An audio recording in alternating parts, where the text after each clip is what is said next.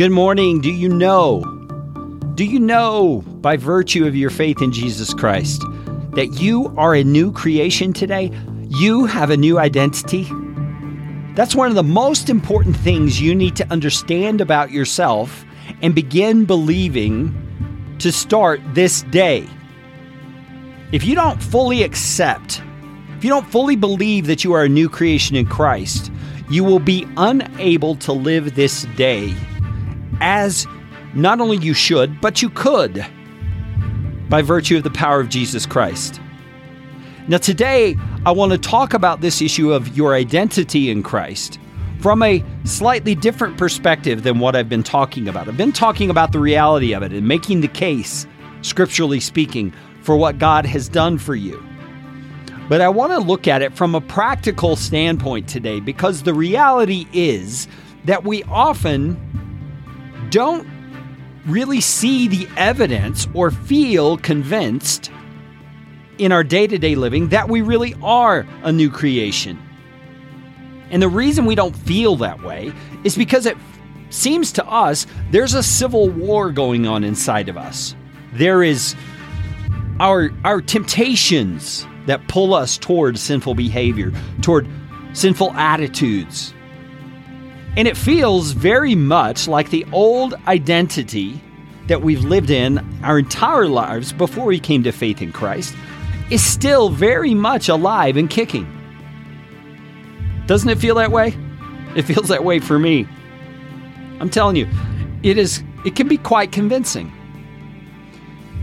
And so what do we do with that? How do we handle the fact, and it is a fact, that we still feel very much like a sinner? We still feel very much like our sinful identity has the reins and is directing the course of our life. Well, it's very much like if we were sitting in our chair, our favorite chair in the living room, and we look over and see a spider on the arm of the chair. Well, what's going to happen? Well, you're immediately going to believe in your mind there is a spider on my chair, and you are going to either fly out of that chair, or you're going to, depending on how brave you are, you're going to flick it off of there. But notice the effect it has on you. Your heart is going to race. Your adrenaline is going to surge. You're going to act in every way as if there is a spider on your chair because you saw it. You believe it. That's really the issue. Because what if you discover after you flick that spider off of your chair, or after you jump up from the chair, that it's a rubber spider?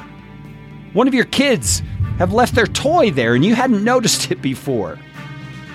Well, the truth is you are not in danger. There is nothing there to really be frightening. It's just a piece of rubber fashioned into the shape of a spider.